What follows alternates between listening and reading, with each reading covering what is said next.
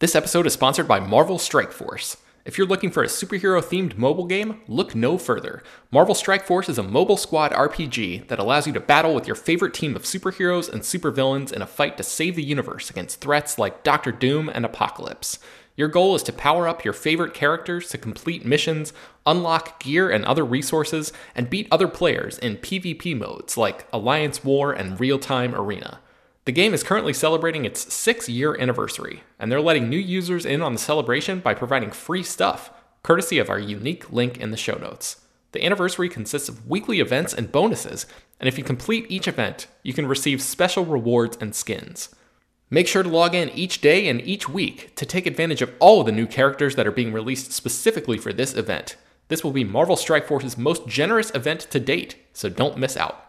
We've received a unique promo code, so new users can follow our link in the description and use the promo code MAXPOOL. That's MAXPOOL. Thanks to Marvel Strike Force for sponsoring this episode.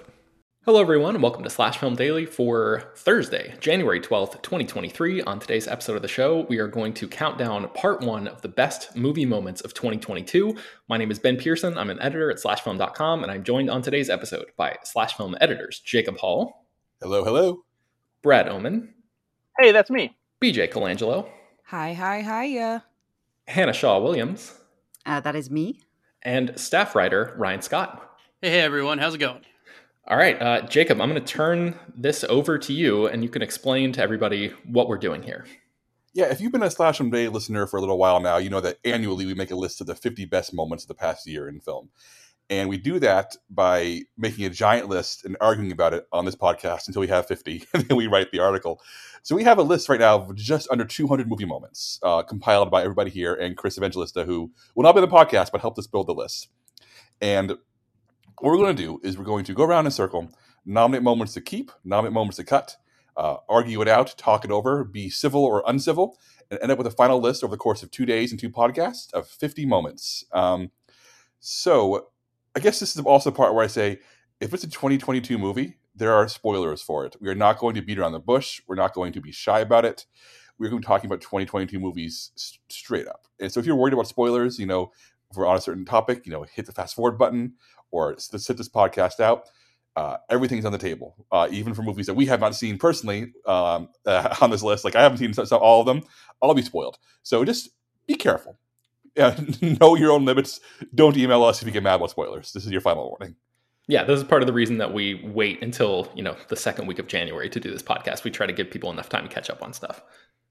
All right. So what we'll do is going down our list in a turn order.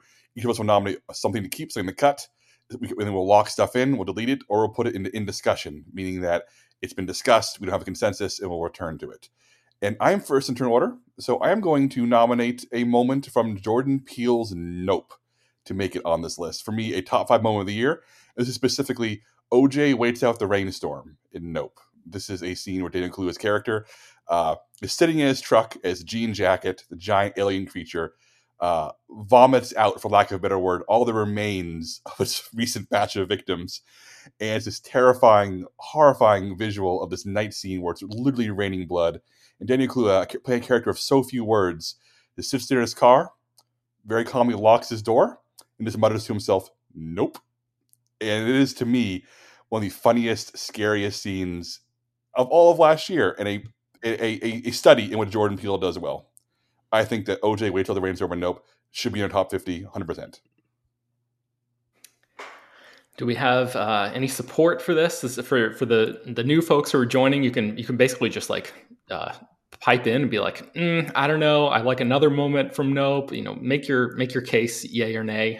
If you support something, you should be like, yeah, that sounds good to me, and we'll sort of go from consensus like that. Yeah, I'd absolutely back that, because that was exactly what I would do in a horror movie. I would just find like a little hole to hide in and then just wait there until things were quiet. That would be my move. So this includes the whole part of the sequence where like Jean Jacket is like raining blood over the house, right? Oh yeah. Okay, then yes, this is if you're only keeping one scene in Nope, this is it, full support. I will say we have other scenes from Nope on this list. And I want to say we can't have more than one scene, but I want to say I really want to make sure that before we start putting movies on this list twice or 3 times, because we can fill up the entire list with RR moments or Top Gun Maverick moments. That could happen. So I'd rather us stick to one at a time if possible. Does anybody object to the rainstorm scene in Nope going on this list? No. Nope. Nope. Hard cosign. It's the locking of the door that really puts it over the edge for me. All right, we're locking in OJ Wait Till the Rainstorm in Nope. So with that said, I think we can cut the rest of these scenes from Nope. They're all great scenes, but I want to make sure we have room for everything else. And the scenes on here are the Gordy attack from Nope, when we first see inside Jean Jacket as people are being digested, the cool Akira slide that Keke Palmer does, which is cool but slight, and the fake out alien reveal, which is very, very funny, but in a movie full of real alien stuff, I'm not sure it belongs on this list. Can I ask that we don't cut the fake out alien reveal just yet, but I would totally suggest cutting the others? I actually was going to say that I think we should hold on to the Gordy attack and at least put it in discussion. And I will fight a little bit back against holding on to the fake out alien reveal, only because I think that it does almost the exact same, has one of the exact same beats that the scene that we're already including does. And even though the fake out itself is fun, I'm not sure it's necessarily like one of the best moments of the year. But in addition to the fake out, it still has, Daniel Kaluuya saying nope again. So I would push back against that, but I'm not going to make a whole stink about it this early on. So if you guys feel strongly enough to cut that one, I'll go with the flow here. Would everybody cool if we cut the Akira slide and cut inside Jean Jacket, but put Gordy and the fake out aliens in discussion for now? I would be okay with that. Yeah, I'm down. Yeah, cool. I agree. I think that's the move. 2 in discussion, 1 locked in. Next in rotation is Ben. Ladies and gentlemen, once every few years, a movie comes along that deserves multiple moments on a list like this, and I happen to think that RRR is one of those films. So I'm gonna go to bat here first out of the gate for what is arguably my favorite moment in the entire movie, which is a friendship is formed / late title reveal, which is basically it's the bridge scene. It's the moment where Beam and Raju sort of look at each other from a distance and communicate without ever having really spoken to each other before, if memory serves. Just communicate with hand signals this elaborate, ridiculous plan to save this child from an exploding train that's happening. And I rewatched the scene this morning, sort of just to prepare for this, and it's so the geography of the scene, it's just so crystal clear, such crystal clear filmmaking. The geography is like incredibly well established. You know exactly where everybody is. You might not have any idea what's coming, because how the hell would anyone know that like raising your arm and pointing to the right means jump off and grab a flag and get it wet and then throw it to the other person midair? All of that stuff is just pure movie magic, but like the actual construction of the scene, I think is incredible. And then, going right into the late title reveal, which I think all of us on Slash Film love a late title reveal in pretty much any form. So, there are a ton of RRR moments here. I'm guessing multiple ones are going to be on the list, but I just wanted to come out of the gate with this incredible forming and forging of this friendship that really carries the whole movie all the way through. Yeah, if I was going to say, like, if we were just going to have one RRR moment on this list, it would have to be that one. Because I remember I saw this like in a Prince Charles Cinema in London, shout out. And British audiences tend not to make that much noise during movies. We're quite reserved. But this is after it's after the tiger fight and it's after the prison riot thing. So people were already kind of getting worked up. And then by this point, like with the bridge scene, people just couldn't believe what they were seeing. and it was like a religious experience, just people losing it, falling over in the aisles. Maybe not that much. But yeah, like seeing this with a crowd, with just the way it kept ramping up, and they're going, no way, what is going to happen next? Are they going to what? And then when they clasp hands, finally at the mid swing or wherever it is, and then it launches straight into the friendship song. So yeah, this was a truly great song, truly great moment. I was prepared to give a little bit of pushback because there's moments, other RR moments on this list I think I like more, but at the same time, this moment kind of encapsulates the rest of the movie. It's the promise of what's to come. So I'm comfortable putting that one on the list first, even though I think we may get another moment for the movie on the list, just because if we only have one, this is the moment I think where everybody realizes that, holy shit, we're watching this movie. Yeah, I totally agree. I'm kind There's definitely one other moment that I will fight to include on this list, but this is like I think the one that's best representative of the entire movie. Yeah, I would say if we're only getting one RRR moment, I would push back and say this wouldn't be the one, but I think I would wager we're all in agreement that if any movie on this list is probably going to get multiple, this is probably the one. So I would be comfortable putting this to in with the assumption that we're probably going to get another. Yeah, and I think BJ is going to fight for not to very, very soon. But BJ, are you okay with this one being locked in? Oh, absolutely. And I will be fighting for not to, not immediately because I don't want to go back to back, but 100%. All right, Ben, what are we cutting? We're locking that one in.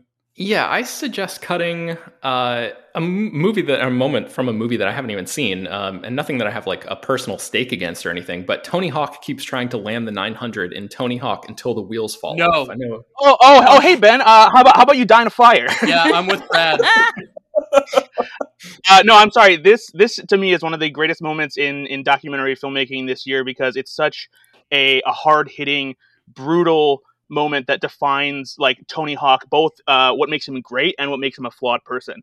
The opening of this movie is just him nonstop trying to land the 900, one of the most difficult tricks in skateboarding, one that he pioneered, and fall after fall, he keeps getting up, he keeps trying, he keeps going after it. He cannot stop until he lands it. And this is like the philosophy that defines Tony Hawk. He cannot quit. Even after doctors tell him that he needs to stop like skateboarding and doing this stuff, he won't quit. He refuses to quit.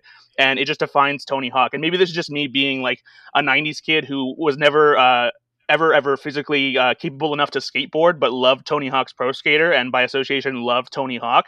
But I loved this moment in this movie, and I just feel like it's fantastic. No, I'm with Brad. I grew up skateboarding. That was my thing. But I would even argue that if you're not a skateboarder, the 900 is something you say that people know what that is. And I've seen representation of him landing this trick all over the place. I think the way it's framed in this documentary puts I would wager one of the best moments in sports history and a pop culture moment that people know top to bottom, whether or not you skateboard, in such a perfect light.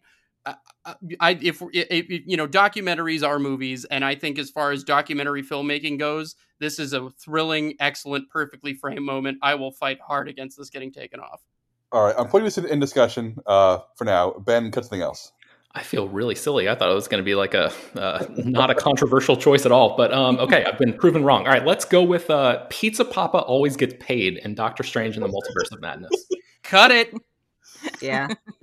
This is a really funny scene. I put this here just for fun. I mean, because if there's anything that's probably going to make the list on here, it's going to be the music fight, I think.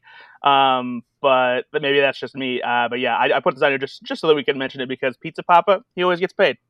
Yeah, it's a really funny moment in a movie that's a lot of good moments that don't really add up. It's a really good moment, but we can cut it. All right, goodbye, Pizza Papa. We barely knew ye. BJ, you're up next. What are we keeping? Alrighty, so horror movies are obviously my bread and butter, and there are few things that I love more than a horror movie monologue, because I love when there is just a moment where an actor is allowed to just prove to the world that there is a lot of incredible acting to be found in horror, and that it's not just schlock, even though schlock's a lot of fun, and no one did it better this year than Mia Goth in Pearl. That monologue is fucking believable. I never thought that I would see something surpass Toni Collette's I'm Your Mother monologue for me personally, but Mia Goth did it. That monologue is unbelievable, and I will fight tooth and nail to keep it. Yeah, we have 3 Pearl moments on this list. Pearl's monologue, the closing credits with the freeze frame where Mia Goth holds herself not well for the entirety of the credits, and the musical number, or the World War I fantasy number. Of these 3, I think BJ's right. Pearl's monologue is spectacular and should be the Pearl moment on this list. Yeah, killer moment. Love it. I'm torn between that and the dance number for sure. Like those are the 2, but I don't feel strongly enough to fight for the dance number over the monologue. So like I would defer to everyone else for the monologue there.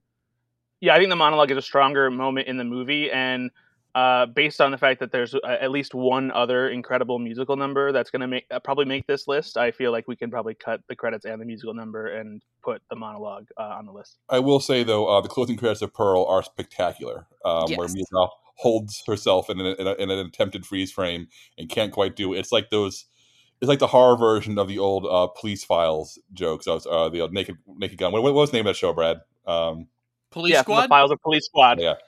So we all think monologue should be on there. I guess my question is, before BJ actually picks her one to cut, do we think Pearl has more than one on this list, or should we just cut the other two moments and say goodbye to them? I think Pearl's got the one because I could actually make an argument against the credit scene too, but that, if we can all agree that it's just this is the one, then I don't need to. But I think that's the standout moment in Pearl. So yeah, I think with only 50 on this list, we can probably cut the other ones safely. All right, Hannah, you cool with all this? Officially, I haven't seen Pearl because it's not out in the UK yet, so I cannot weigh in. All right. Officially. In that case, I'll cut these two. Pearl, really, really good, full of great moments, but the monologue represents them. So, BJ, what's your official choice to cut? All right, so one that I'm cutting is one that I put on the board just because I wanted to talk about it because it's a movie that not a lot of people got a chance to see. But there is a Japanese movie that came out called Baby Assassins last year. And it is about two high school girls who have been training their entire lives to be assassins. And they are forced to kind of keep their profile a little bit lower. And their like assassin organization is like, y'all have to be roommates and you have to pretend that you're normal teenagers. And it's delightful because they have very Odd Couple style personalities. But the best way I can describe them is if it's one teenage girl has like golden retriever energy and the other one has like grumpy cat energy. So it's really lovely, but they're teen girls that are also assassins. But there is a scene in particular where one of them has taken a job in a Japanese maid cafe, and the Yakuza is trying to take down these teen girls, and they can't blow their cover, so they end up going to this maid cafe, and the Yakuza have to follow the maid cafe rules, which is basically talking to these cat girls like, oh yes, I would like more milk in my drink, thank you. And it's really funny to watch these tough, scary Yakuza guys just be completely infantilized by a bunch of Japanese cat girl maids. And then it, of course, turns into a giant shootout and martial arts because it's a very fun movie. So it doesn't need to be on the list. I just wanted an excuse to talk about one of the most fun movies I watched last year. Yeah, that's totally fair. I'm cutting it, but Baby Assassins is now on my radar. So, Hannah, you're up next. What are we keeping? Okay, so first of all, I want to say Banshees of Inisherin, I think, is it was somewhere in our top 10, the top 3 of our top 10 of 2022. Or I think we did top 15. So I think we should do more than one moment from this movie. But there's a really underrated moment, I think, which is this is a film that's very dark and it's very, very funny, and it's kind of dark and funny at the same time.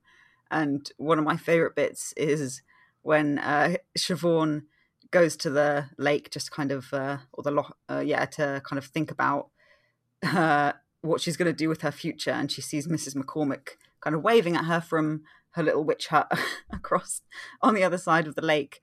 And then so Siobhan waves back, and then she looks a bit closer and she sees that Mrs. McCormick is actually beckoning to her, which in this film, it's kind of a recurring theme that people on the island tend to drown themselves. They tend to commit suicide by drowning. So when I saw this, I think it was the first day it was out, and it was quite a crowded cinema. And I was the only person who burst out laughing really loudly when it cuts to the close shot of her just grinning and beckoning Siobhan towards the lake. And then that moment becomes even darker kind of later on in the movie. I don't want to spoil it. But yeah, I would definitely make a case to put that moment on this list because I think it's just such a small moment, but it encapsulates so much of what that movie is about. Yeah, this is a good moment. It wouldn't be my first choice looking at the full list of Banshees moments we have on this list. Colm speaks with the priest, a.k.a. House of the Despair. Podrick makes a case for kindness. Jenny the donkey in general. The milk cart lie. And Colin Farrell wants his donkey in the house are the moments we have from Banshees of Inisherin. And I think the Mrs. McCourt one was great. I'm just not sure it will be my first pick, but what does everybody else think? I'm with Hannah in that I don't disagree that there might be more than one Banshees moment on our final list. I disagree that this would be one of them. What do you think, Brad? Yeah, I appreciate Hannah's read on it, and I do like it, but I do think that the other, at least one or two of the other scenes that we have are probably the bigger, better moments of the movie overall. But Yeah, like I appreciate Hannah's like the connection she made to it and everything like that. But I personally think that there are better Banshees of Inisherin moments that should be on the list. I mean, I'm kind of in the same position as BJ. I just wanted an excuse to talk about that moment. So I don't really care if it ends up on the final list. I just wanted to shout out to Mrs. McCormick because I love her. I'm going to make a call here. I'm going to go ahead and just cut Jane the Donkey because it's not a moment. It's just me wanting to appreciate how good Jane the Donkey is. And best animal of 2022. But so here's my question, Hannah. Is there another moment from Banshees on here that you think should be 100% locked in and you'd be comfortable putting McCormick in discussion and maybe lock another one in? Yeah, if there was one other moment, it would be the moment, the kind of the speech about kindness from Colin Farrell, because that's actually like genuinely really moving when he says that his sister's kind and he's going to remember her, and his parents were kind and he remembers them. That's just a really, like, there's moments in the movie, yeah, which are kind of, I guess, cynical, or you're kind of supposed to be laughing at the pain. But that moment is just genuinely very sweet. So I would say Colin Farrell's speech about kindness. Yeah, this is one I put on here. I found this moment incredibly moving. For me, the two moments from this movie that stand out are Colm speaking with the priest the second time, House of Despair, and the priest asking if God cares about donkeys, and Colm saying that he's worried that God doesn't. And it's crushing because it represents somebody who is seeing the worst in every moment of his life, where it's counterpointed by Podrick early in the movie, who sees the best, who sees in the moment kindness and beauty and happiness. And it really speaks, these two scenes sum up those two characters so well. To me, the two of the best characters of last year. So those are the moments I would personally want on this list, but it's not my turn. It's his turn. I'm sorry. I agree with making the case for kindness that should be on the list. That's the moment for me. I sign off on, like, if we only get one, that's the one. Yeah, if we do get, I agree. If we get one, that should be it. But I also do think that there's a case to be made, probably a little bit later, that the Colm speaking with the priest scene could end up also on the list as well. But yeah, definitely the kindness scene. Everybody cool with us locking in? Podrick makes a case for kindness for Hannah's choice here. Sorry, Hannah, I feel like I'm steamrolling your turn. I apologize. No, I like this because I can kind of tag in as an extension the very end of that scene where Podrick leaves and then Siobhan says to Colm, by the way, Mozart wasn't in the... Oh, I'm going to mix it up now. It was in the 18th century, not the 17th century. Yeah. I love that moment. I'm putting Mrs. McCormick in discussion since I will at least address it one more time. Do we want to just go ahead and tackle the rest of these Banshees moments right now while it's Hannah's turn and let her pick something after that to kill, or should we just let it lie? I mean, I think we're pretty close to sorting Banshees out. It feels like none of us are that far apart on this, right? Yeah, I'm all in on kindness. The milk cart scene is super funny in a movie. I think we should put the priest scene in discussion and cut the other two. I agree with that. Yep. I'm cool with that. I do love the milk cart scene though, because I love just watching Colin Farrell's face as he realizes what he's done and how much worse it's getting as the lie goes along. It's just, he's so good. He's so good in this movie. Also, I just want to give a special shout out to Colin Farrell wants his donkey in the house. Podrick, when depressed, just wants his donkey in the house. I found it so funny and so sad in equal measure, but I don't think it measures up to the rest of the moments that we already have locked in, so we can cut it. Cool. Hannah, what are we cutting? So the black phone, I would cut. The Grabber's speeches is on this list, mainly because I was just not interested in the Grabber at all. I think it's just we've been so oversaturated with like serial killer, true crime docuseries and kind of dramatizations of serial killers. But when I was watching that movie, I did not care about his motivation. Sorry, Ethan Hawke. I put it on here because I like yeah. I put it on here because I like Ethan Hawke's performance, but I'm happy to cut it if everybody else agrees. I think there's another black moment on here that is well worth fighting for later, but I'm happy to cut that one for sure. Yeah, definitely. All right, it's gone. All right, Brad, you're up next. Okay, I'm going to pick what I hope is a slam dunk. It should be, because I think it is one of the funniest moments of the year. And that is Ugly Sonic and Chippendale Rescue Rangers, baby. Hell yeah. Yeah. It's in. Yeah, I don't think anybody on this podcast can make an argument for Ugly Sonic not being like in the top 10 scenes of last year.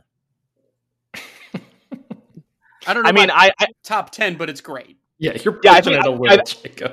I think we'll figure out when we get there. Definitely on the list. Not sure if it's top 10, but I mean, if it ends up in the top 10, I'll be super pumped because this scene is hilarious. The movie is hilarious. If you haven't taken a chance to watch the movie, it's brilliant. As the perfect spiritual successor to Who Framed Roger Rabbit, I love it. And but this joke was just perfect. All right. Ugly Sonic has to be on the list. Does anybody here want to say a word against Ugly Sonic so I can fight you? God, I dare you. I haven't actually seen this movie, so I could take a straw man position. Oh, Hannah, come on! Oh, yeah, that Ugly Sonic thing. No, I'm just not a big fan of it. No, that should be cut from the list. Okay, Brad, what are we cutting?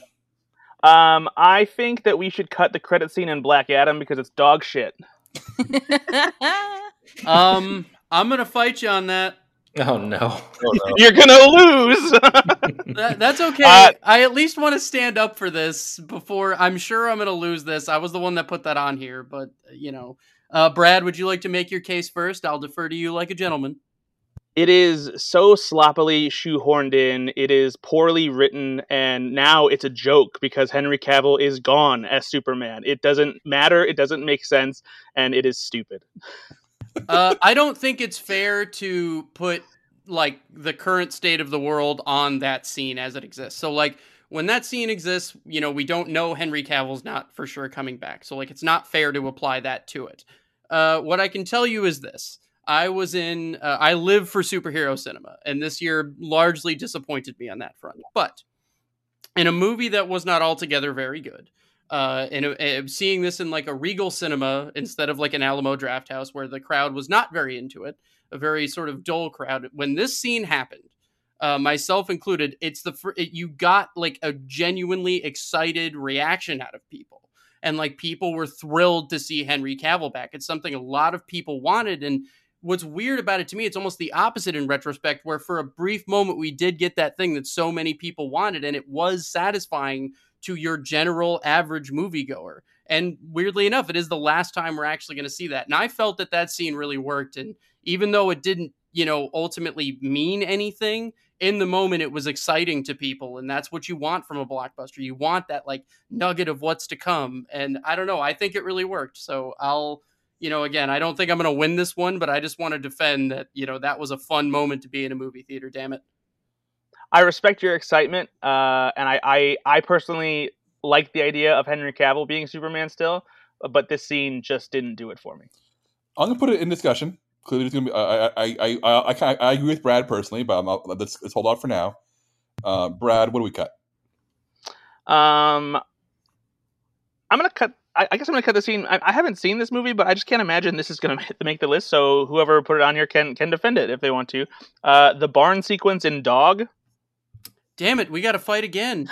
I don't have a dog in this fight, so. Well, okay, you haven't seen the movie, so you can, did anyone else see Dog? Am I just fighting uphill here?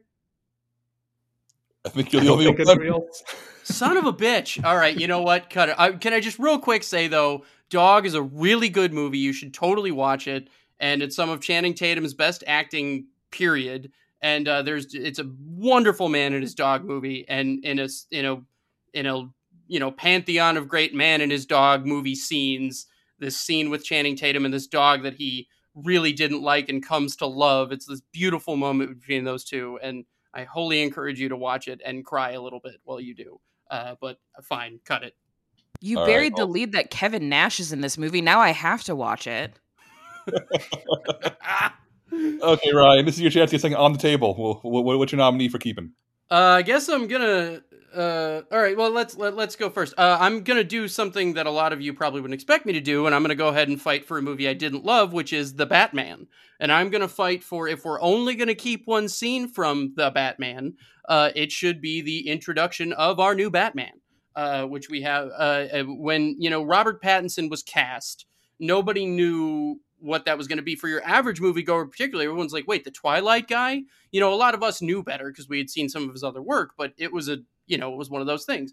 And when you first see him in that costume emerging from the shadows, and he beats the ever-living tar out of that guy, it is such a great moment. And in a long movie, in a movie where you didn't know, and when you have no idea where this is going and could this really work, in short order, you were like, oh yeah, this guy's Batman. He's our Batman. Let's let him be Batman. And I just think that was such a wonderful introduction to that character. And, I don't know. I think for me, in a movie that I will say that I was admittedly very mixed on compared to a lot of people, that moment sailed for me and I just loved it. And I think it very much deserves to be there. Yeah, I will agree with Ryan, not only because of the action, but also because of the lead up to when Batman actually shows up. The way Matt Reeves uses space on Gotham City and the darkness to create suspense and tension for like the criminals, because we've seen plenty of Batman movies where when criminals see the bat signal, they're like, oh shit. But it's also them being nervous of any darkness nearby, any spot that Batman might suddenly appear.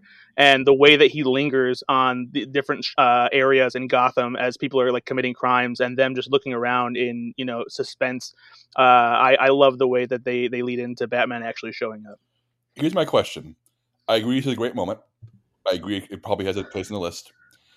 If we only had one Batman moment on the list, is it better than Batman lighting the red flare and leading everyone to safety at the end of the movie? For me, yes. It's a toss-up for me, Jacob.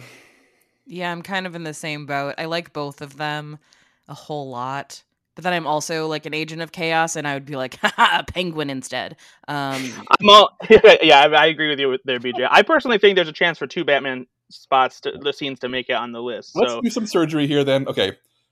First appearance and Batman lighting flare, I think, we'll keep on, we'll talk about it in a second. Let's cut some. Batman, well, I was going to say, can I get to my cut then? Because this actually might help us. What'd you cut? I was going to say cut the car chase. I was going to say we cut most of the Batman moments just to get rid of most of them and keep two. Okay, well, all right, because my vote was to cut the Batman car chase. So if no one's going to fight me on that makes it easy. Yeah, I think cut the car chase. It's fine. It's not top 50. All right. If we're only going to keep two, I think the other one should be the Penguin. The Penguin teaching Spanish. And the Penguin is annoyed Batman doesn't speak Spanish, which is a very, very funny moment. In a movie I think is actually very funny that people don't give enough credit for. I would push back against the Penguin moment too if we're only going to have two, but for now, I guess if we're, I mean, I think is that really better than the flare scene? Yeah. Let's cut the Bat and the Cat. I really like those two chatting on the rooftop, but the other moments are better. Batman targets the Riddler. I put this one on here as well, unless anybody feels strongly. I love the way how the Riddler thinks Batman's going to be on his side entirely and how he turns it around on him. I think it's a really well-constructed scene, but... I also love how they make it seem like Riddler knows who Batman is, and like he's on edge for a little bit thinking that that's the case, but then he realizes that Riddler has no idea. It's a good scene, but again, I don't know if we're only going to, let's assume we're only going to have two. I don't know that that's it. Yeah. All right, so here's what I'm thinking. Let's get the first appearance of Batman, as per Ryan's request, on the board. It's a great moment. It really, as he said, it's super important that it makes Robert Pattinson's Batman viable from frame one. 5 minutes in the movie, you're on board with that character. I think that's super important. And I think we can put the Batman lights a flare and the Penguin is annoyed Batman doesn't speak Spanish in discussion for now. I agree. Sounds good to me. Good. All right, let me lock those in the right places. All right. So I'm gonna go the nuclear option here on a movie that I think we are going to all want on this list. I think we've all been beating around the bush. I think we've all been avoiding it because I think we're all kind of aware that's going to get on the list. And that is Everything Everywhere All at Once. We have several moments on here. The laundry and taxes with you moment, where Ke Huy Quan, in an alternate universe, talks about how happy he would have been with Michelle Yeoh's character if they just had ordinary lives. The fourth eye opens, referring to when Michelle Yeoh's character Evelyn puts the googly eye on her forehead and proceeds to win a fight by making everybody's lives better. Two rocks in conversation, where an extended sequence where in a universe comprised entirely of sentient rocks, two lead characters have an extended conversation to subtitles as motionless rocks. Raccacoonie, which is the Ratatouille parody that pops up and plays a surprisingly large role throughout the events of the movie. And the bagel, the representation of all the nihilism and darkness and depression and anxiety of the universe all in one place. We can't get all these in the list. I think this is another movie that may have more than one moment on the list. So I'm going to make the case for Laundry and Taxes with You speech ending up on this list. The idea of across the multiverse perspective of one person shifts, they have everything they could possibly want and realize that they actually want something else. That in their other current universe doesn't seem like their ideal world. I think Ke Huy Quan is low key giving one of the best performances of last year. I think he's incredible here, and I think both versions, all the many characters he plays, like the suave debonair version, seeing the speech, the dimension hopping soldier, and the lovable, occasionally clueless but endlessly optimistic husband. I think that this scene sums up his performance and sums up this movie and sums up what it's trying to say about finding happiness where you have it and not getting lost in the multiverse and what if. I think this is an incredible moment, maybe my number one of the entire year when I make my personal ranking. I'm really glad you picked this one, because I was going to pick this one next, and I can't watch this scene without ugly crying, and I find it difficult to talk about it without crying. So I'm really glad someone else picked it, and I'm just going to say I endorse this choice. I'm glad that you bit the bullet in admitting that this scene makes you ugly cry, because even just listening to just the passion in your voice, Jacob, as you're talking about this scene, I'm feeling like the lump develop in my throat, because that line is so perfect. I saw laundry and taxes written down, and I started welling up because I was like, "Oh my goodness!" Yeah, this to me, laundry and taxes could be my number one scene of the year, personally, of anything. So yeah, just a beautiful moment. Yeah, I've cried. I've seen that. I've watched the movie 3 times now, and it's one of those things where you cry the first time you see a movie, and then you go see it again, and you're like, I got this. I know what's happening, and then you cry so much harder the second time anyway. So 100%. All right. Before I pick my official one to cut, I want to make a proposal here on the rest of these Everything Everywhere All at Once moments. I'm wondering if we can keep 2 rocks in conversation and cut the rest. No. Oh. What? I would actually, I know, because I think, here's, just to sort of, I think that the laundry and taxes line, in a lot of ways, and that sequence sort of actually does a lot of things that the 2 rocks in conversation scene does, but just sort of in a different way. I think the Raccacoonie moment is actually a better moment of what that movie does really well in another way. And if we're going to keep 2 scenes from this movie, I would argue they shouldn't be, they should be different representations of different things that movie does well. And so I'm probably fighting an uphill battle here, but that would be my argument. No, that's fair. I agree. Do we cut Fourth Eye in the bagel to keep this easy? Yes. Yeah, I think so. Yeah. Yeah, because I think the silliness is really essential to that movie, because there's another speech about how even in a universe with hot dog fingers, we get really good with our feet. That's the line. And that Raccacoonie moment does come around to being really beautiful and kind of wonderful, even though it is silly. Yeah, all right, I'm putting 2 rocks, and I'm putting Raccacoonie in discussion for future. I think we'll get a second moment from that movie on this list. It doesn't matter when. Okay, so my actual cut is I'm going to suggest 2 cuts from the same movie. I put them both on here. A movie I liked and I wished I loved, which is The Needle Through the Neck in Hellraiser and Jamie Clayton in Hellraiser. I kept on waiting for a single defining Jamie Clayton moment to put on this list, and there really isn't one. She's really good. She's really spooky as a new Hell Priest in this remake / reboot of Hellraiser. And I want to shout her out. And I want to shout out the Needle Kill in particular, which is really gnarly. But looking at the rest of the horror stuff on this list, the horror movies we have not talked about, Hellraiser is merely pretty good. I'm very okay with Hellraiser not being represented on this list, personally. I'm with you, Jacob. I think that this was a really, there was so much stress and pressure put on when you're essentially resurrecting a very beloved franchise, but one that has also been pretty trash for 7 movies now. So I'm very curious to see what this looks like moving forward more than anything. I think that was my big takeaway from this movie was, oh, good, we're back in action. This is cool. Let's see what's next. All right. Cut him. Ben, you're up. All right. Before I choose, let's take a quick break and then we'll be right back. All right. So for my choice, let's see. I'm going to suggest Marcel Realizes How Big the World Is in Marcel the Shell with Shoes On. I love this movie. It's a really small movie, a real quiet movie, a real nice movie, for lack of a better term. And I think this moment where Marcel is on the hunt for his family and gets in the car with Dean Fleischer-Camp, the director who plays himself in the film, and sort of is just driving around in exploring the city of Los Angeles and looking at the map and just realizing that like this world is so much more massive than the already massive Airbnb home where Marcel lives.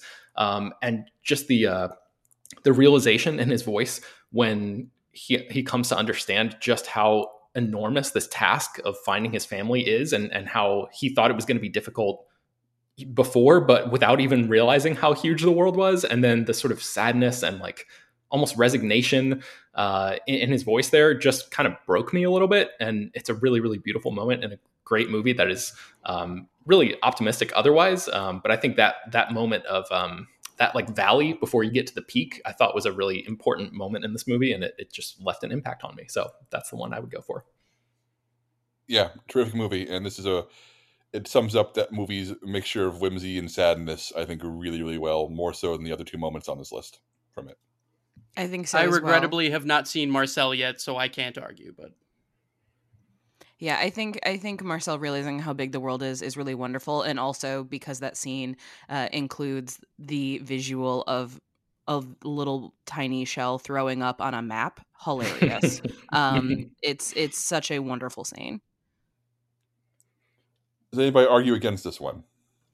I can't argue against it because this film has not been released in the UK yet, A24. So please. Sorry, Hannah. It's out in February. Like 7 or 8 months after it came out in the US. All right. A24 just hates us. I'm going to go ahead and lock that one in. And while we're here, before we pick your official cut, Ben, do we all agree we can probably cut the other two Marcel moments on this list, which are a clever use of peanut butter, which Marcel uses to climb walls, and the finale, the final moments, I think both can be cut from this. Yeah, I agree. All right. Ben, what's your official cut? Okay, so I'm gonna vote to cut every moment from Violent Night, a movie that I actively hated. No, I think it's just straight up terrible. I think Wow! everything about it. David Harbour is like fine to maybe medium good in the movie, and then everything else is trash about this entire film. Oh my choose gosh! violence. Jeez, did you have breakfast, Ben? That's Come on. so many words to say. I really hate fun. See, that's the thing. This movie was not fun to me at all. Like all of the martial arts kind of stuff we've seen done better in a million other movies. None of the humor landed for me at all, which I said when we talked about the movie on a previous episode of the podcast. If you're like on this movie's wavelength with the jokes, then maybe I could understand sort of getting some enjoyment out of it. But this just fell completely flat for me. I did not think it was funny at all. I hated every single character in it, except with the exception of the little girl. She was like mostly fine. But like the movie just asks you to spend so much time with characters, even the ones that you're supposed to be rooting for, who are just like despicable people and like terrible human beings that I have no interest in spending any time with. The movie just had so much premise and so much promise rather with that premise, and it just completely like whiffed a giant swing and a miss for me for Violent Night. So I don't want it anywhere near our list of best movie moments of the year. Can I make a compromise? What's that? Can I make a compromise with this cut? Ooh, you can try. Cut 2 of the 3 moments for sure, and we put one in the discussion so I can argue for it later. And I think I know which one Jacob was going to go for, and so I believe I will agree with what he's about to say. I think Santa and Scrooge going up the chimney, which Yes. where Santa uses magical powers to drag John Leguizamo up the chimney and tears his body to pieces. He emerges like as limbs and red mist. Is one of the most delectable genre moments from last year, and I think it should be at least in discussion. The other two, Santa getting his hammer and the R-rated Home Alone sequence, can both be cut. I agree. All right. Yeah, I didn't love the chimney moment as much as a lot of other stuff in that movie, but I'm violently opposed to Ben getting his way. So let's keep whatever has the best chance of overriding Ben here. BJ, how do you feel about the chimney scene? Should it be in discussion? Oh, I love the chimney scene. I think that it is such a great subversion of, what is very much established in the Santa Claus of, his body just kind of morphs. And it's like, but what if a human who can't morph did that? Perfect. Art. Love it. Okay, Ben, I cut 2/3 of them. So that's 2/3 of the victory for you. Okay. I guess I'll take that. We'll have the fight later on. Okay, BJ. Oh, yeah. Go ahead. All right. So, I love Jackass Forever. It made my top 5 of my favorite movies of the year. And the Silence of the Lamb scene might be my favorite Jackass stunt they have ever done, because watching people who have been friends with each other for this long just be tortured in like psychological warfare for our enjoyment is the best gift that I got last year. It is one of the funniest things I have ever seen. I was crying in the theater as I watched it, and it is the scene from the movie that I keep coming back to over and over again. There's a lot of great stunts in Jackass Forever, but oh my God, Silence of the Lambs is just so perfect and so just like peak Jackass for me. So if there's one, it's got to be that one. Can I agree with BJ. Okay, I'm assuming I'd be foolish to assume Jackass is going to get 2 moments on this list, right? This is one where I would probably hesitate to get 2 on there just because The rest of the movie is like pretty samey. Silence of the Lambs feels like it's like one of their most epic stunts that they've done, just because of like what they do with it. Like, it's deceptively simple what they do, but like it's such a good trick that they play on the people who are trapped in the room. Okay, yeah, because for me, like, this is one of my favorite movies of the year, hands down. And if it were up to me, I would at least have a couple in there. But I would sort of make an argument for the opening sequence being if like we only get one. Is anyone going to support me on that, or should I just leave that argument in the closet? Like, I think that it's a great scene, but I kind of expect the openings or the endings of Jackass movies to be really cool because that's kind of a thing that they do. This felt it felt fresh, but at the same time, like only the Jackass guys would think of doing something like this and make it work the way that they did.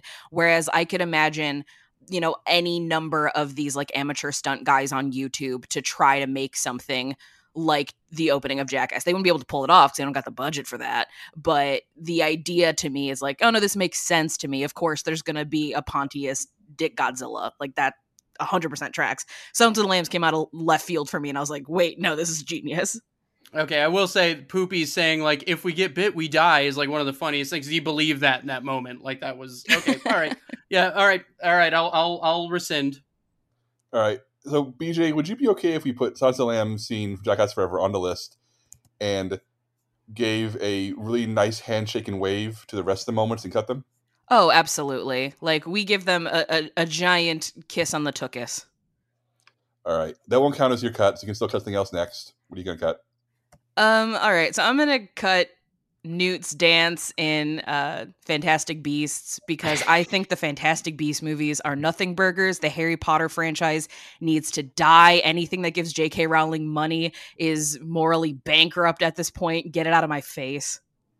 Hey, I agree with everything you said, BJ. I will admit to adding this to the list simply because I think that it is the best moment in the best movie in the Fantastic Beasts franchise, which is all actively mediocre. But this, to me, was like the perfect representation of how Newt Scamander should be in these movies, where he's showing off his expertise in Fantastic Beasts. He's doing something a little weird and quirky, but it's also in this moment that is like a big part of Wizarding Adventure because it's an escape from this dark wizard where there's this huge scary monster in the middle of it that threatens to eat them at any minute. So yeah, feel free to cut it. J.K. Rowling sucks. Fantastic Beasts movies are mostly lame. I thought the scene was pretty cool though. Yeah, no, I'm not denying that, but if I could make a fart noise that wouldn't pop my audio, I would. I will say, every year we do try to find at least one moment that's a great moment from a bad movie. Our classic example is the lobster tank scene from Venom. So we'll find one. We'll find one. Okay, Hannah, you're up next. What do we keep? So this is one we've got a few entries from this movie on the list, and it's The Northman with one of the Skarsgårds. I can't keep track at this point, but it's one of the Skarsgårds is in Alexander. That's the one. And there's great moments in this movie. My runner-up would be the volcano fight scene at the end because, who doesn't love a naked fight in a volcano with your uncle? But my top moment from this movie was the moment where Amleth goes into a tomb to get a sword, I think it is, from a I can only call it a Draugr because this is why I love this scene, because it looks like Skyrim. It's basically a Skyrim mission where you go into a dungeon, like a long tomb, and there's lots of kind of winding corridors, and then you see a dead guy on a throne, and he's got some loot, and you say, "Oh, I like that loot." And then he goes up to him, and of course the guy comes to life, and they have to have a big fight. I think Jacob, you said you brought up Skyrim in an interview with the director, and he pretended not to know what you're talking about. Robert Eggers was very upset that I brought video games in an interview with him. But yes, this is absolutely a Skyrim or a Zelda questline. It's also a really cool scene in a movie that's like dripping with supernatural overtones, but never quite leans in them directly. It's always like how much of this is supernatural, how much of it is not. I think this scene walks that fine line really, really well, and Hannah has my support on this one making the list. Here's the thing: The Northman is a movie that to me doesn't totally work, but like the middle is so too boring to really make it all come together. But if I'm going to grab one from this movie, I don't think it would be that. For me, it would be we have the Amleth grabs a spear out of midair, but that leads into like that incredible action sequence in that town. Like, to me, that's blockbuster cinema at its finest in a way we just don't see that much anymore. It felt like really, really awesome. And like, I just feel like if there's a moment in that movie where like if you're isolating a moment from that movie, that to me is the moment. And, you know, I would push back against the Tomb a bit if we're only going to get one from this movie. Ben, you're a big supporter of the spear scene, I think. I am, but I'm also a big fan of the scene that Hannah nominated. So I'm really torn between. I think Ryan makes a good point where it's like, you know, if you want to isolate like the best 2 seconds of the Northman, it's the moment where he catches the spear. But like the best scene, I think, might be the one that Hannah said. So I'm really torn between these 2 points here. Maybe other people should sort of break the tie. I guess I'm assuming that with the spear, we're sort of taking what that leads into, right? Like this, like the raid in that like town, because that it comes immediately after him grabbing that spear. I'm sort of taking that as a scene with this.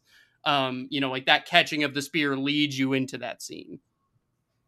Yeah, I think that's fair. I think that, but the sheer badassery of the spear catch, I think, is what we want to highlight specifically in how it sets off a great action scene. Right, but I would say that you got to, you know, it sets off what is otherwise a couple of really excellent minutes in a out of the box blockbuster film. To make a case for the tomb scene again, I would say like the middle bit of this film does kind of it does sag a bit because it's basically like slavery simulator. Sorry to reference another video game. No, I don't think that's a real video game, but yeah, it's just like hanging out, being a slave, doing farm work, being sexually harassed. It's kind of slow and not very fun. So then the tomb raid, the Skyrim tomb raid in the middle of it really kind of props up the middle of this movie. And it also does this really great thing where, like, as the scene ends, he sort of is wondering whether or not it really happened, which I think is representative of the movie as a whole, because there's so much of, like Jacob said, that sort of like supernatural imagery in the film, and like it's very mystical in parts, and like you never really know what's real, and the whole thing is based on an ancient myth, so it's like elevated, heightened, storytelling all the way through. But that moment, I think, is one of the few moments where like the characters themselves are almost confused at what's happening, which I think leads to it sort of like helps the audience understand what kind of movie that they're watching a little bit. So yeah, I sort of dislike that element of the movie. So for me, this scene kind of gets at, I don't know, and it's kind of propping up an otherwise boring middle part of the movie. I don't know. It's just hard for me to sort of imagine this being the thing that we're taking from. But again, I'm not gonna. Right. I don't want to hold this. I don't want to hold this up. So here's my proposal. Let's take the spear scene and the tomb raid into in discussion. Let's cut the other two Northman scenes on this list, and we'll have Hannah nominate something else to get locked in this round. I'm okay with that. I'd agree with that. All right. So the two we're cutting: the volcano fight, memorable, but clearly not going to make the cut here. And Queed Gudrun, Don't Give a Fuck, which is a scene where Alexander Skarsgård goes to his mom and tells her, "I'm your son, I'm here to rescue you." And she turns out that she does not care about her son at all. She wants to stay with her evil husband, uncle, and just completely turns their tables. And I found it hilarious. But shout out to Nicole Kidman in that scene. Okay, so we'll put Northman in discussion. We're not going to figure this out yet. Hannah, what's your next choice to go on the list? This is actually my elimination, so I might start a fight with this one because I'm eliminating a whole movie. We've got two choices for Doctor Strange in the Multiverse of Madness. One is the music fight scene where they're fighting with the musical notes. The other one is the cameo scene where they will get destroyed by Scarlet Witch. My first choice to cut would be the cameo scene. I kind of hated it. I think it's very obvious that none of these actors were ever in the same room together, and it was just kind of a big letdown for me, and kind of really, really encapsulated like how cameos in the MCU have become less fun somehow. And I would also, as a bonus, fight to cut the music fight scene, because it almost feels like a token award for a movie that was really unimaginative in its use of magic. Like it was trying to break out the MCU thing where magic is like flashes of light, different colored light, and they don't do anything interesting with it. But it was fine. But yeah, it kind of feels like a token pat on the back for a fairly. I will say, I put the cameos on here not for the cameos themselves, but for how quickly Sam Raimi brutally kills them all and shows how little he cares about the cameos, which I found very, very funny. But also, it won't make the list. I think we should cut it. I'm okay cutting Doctor Strange, and this was my most anticipated movie heading into the year. I was not more let down by anything than I was. Well, close to almost anything. This was my second biggest disappointment of the year. I don't think Doctor Strange should be represented on this list at all. I would say take them both. I think the music fight's real good. I think the cameo stuff should be cut. Even though I put it on here, I'm cool cutting it. The music fight's real good. Yeah, I will also make an argument for the music fight, because I think that is perfectly Sam Raimi. It's a very cool comic book moment, and it's done well visually. It's a little bit silly. It's a little bit cool. I think it should be on the list because, again, this isn't a list about representing the best movies of the year. It's about representing the best moments. And even though Doctor Strange came away, being a little bit of a disappointment, that scene is awesome. I'm putting it in discussion. Okay, I'll pay for it later. Hannah, I still want to give you a chance to get something on the list, since you still nominated, since your moments you nominated didn't make it. I want to give you a chance to get something on the list this turn if you want to nominate something else. Oh, I do have what I was going to nominate next, which is from Pinocchio, the poopy fart song for Mussolini. Yes. This is another time where I was just cackling in the cinema, and I was the only person. This was at London Film Festival, so it was a room full of critics, so I think we're watching it quite seriously, and I was just laughing because Pooh is funny, and he was singing about poopy farts at Mussolini, and Mussolini is like, he talks like Italian Elon Musk. He's just like, I like the puppets.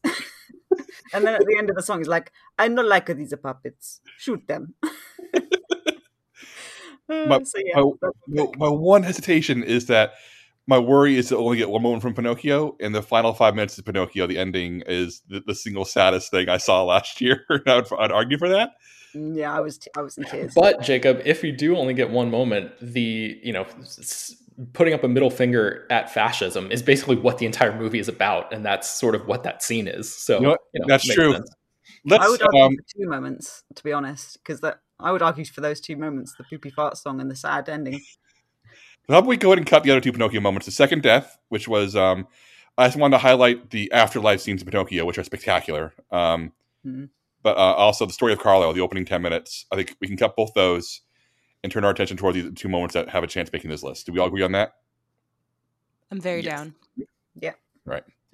All right. So, Hannah, if you think the Mussolini song is the one that makes the list, you have my backing, but I will put the ending in discussion.